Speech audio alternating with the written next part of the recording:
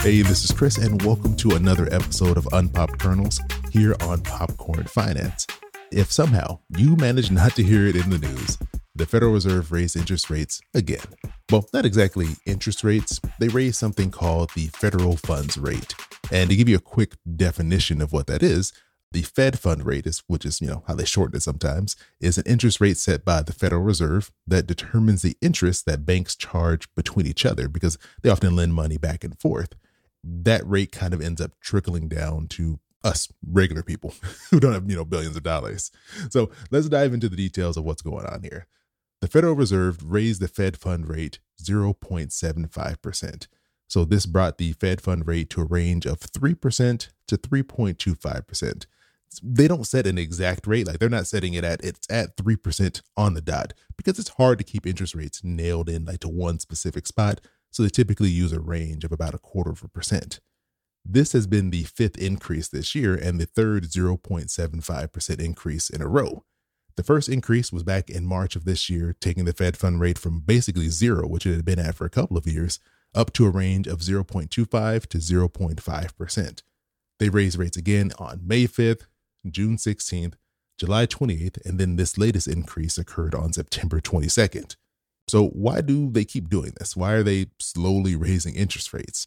I know we've talked about this a lot already on the podcast, but every time they raise interest rates, the news is flooded with articles about what's going on. So I thought it'd be good to just touch on it again and keep you all up to date.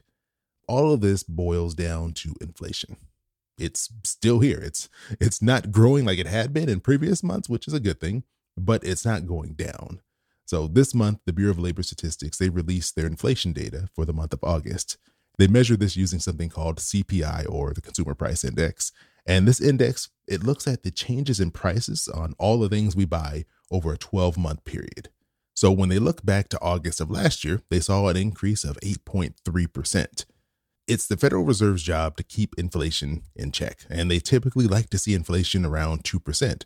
And obviously, things right now are much higher than they should be. And one of the main tools, really the only tool that the Federal Reserve has to affect inflation is raising and lowering interest rates.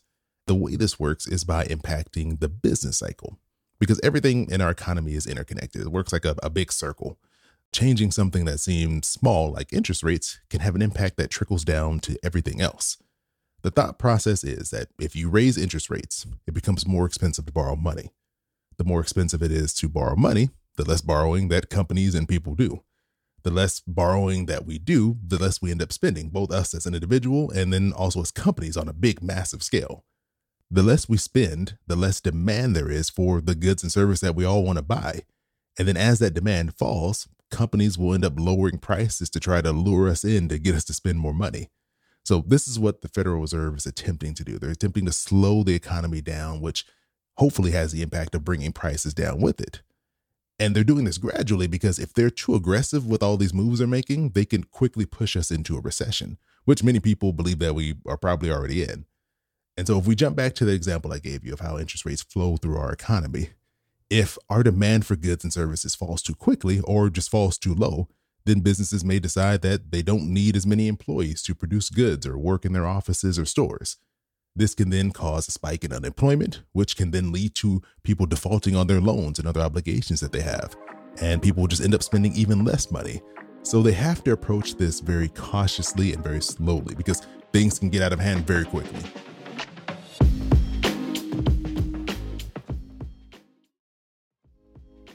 I won't even attempt to try and predict what's going to happen next.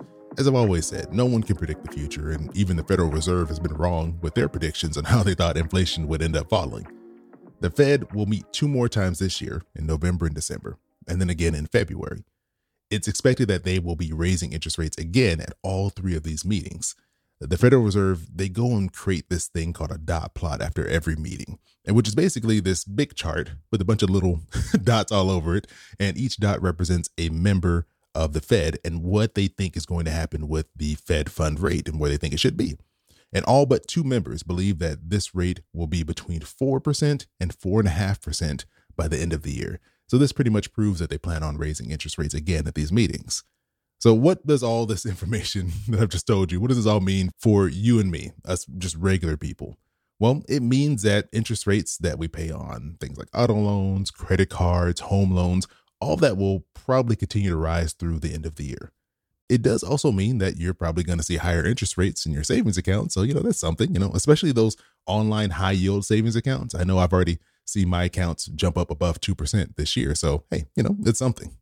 There's nothing that you really need to do, but just the regular stuff that we always talk about here on the podcast. Continue to pay down that debt, especially if you have credit card debt, because those interest rates can just change whenever they want them to. Please, if you haven't already, build up an emergency fund. Don't stress yourself out if saving 6 months of your expenses feels overwhelming. I understand it can be a lot of money. Just focus on getting 1 month of expenses together and then move on to 2. The point is to have something, because something is always better than nothing. Lastly, go back and listen to my conversation that I had with Mandy. It was episode 329 and 330, and she gave some really great tips on prepping your career for a possible recession. So I hope all of this information helps. The point of this wasn't to stress you out because, we don't know what's going to happen next. I just wanted to give you some information so that when you come across those articles online or any videos on YouTube, whatever you may see, that all of this will make a little more sense to you and you can kind of understand what's happening and why they're doing what it is that they're doing. But if you have any questions, you want to send them in to me, please feel free to reach out. You can email me at questions@popcornfinance.com, or you can reach out to me on Instagram. Just look for Popcorn Finance Podcast and you'll find me there. As always, I appreciate you joining me here for yet another bag of popcorn. Hope you have an amazing rest of your week, and I'll talk to you soon. Yeah, boy, keep it poppin' like Mary Poppins.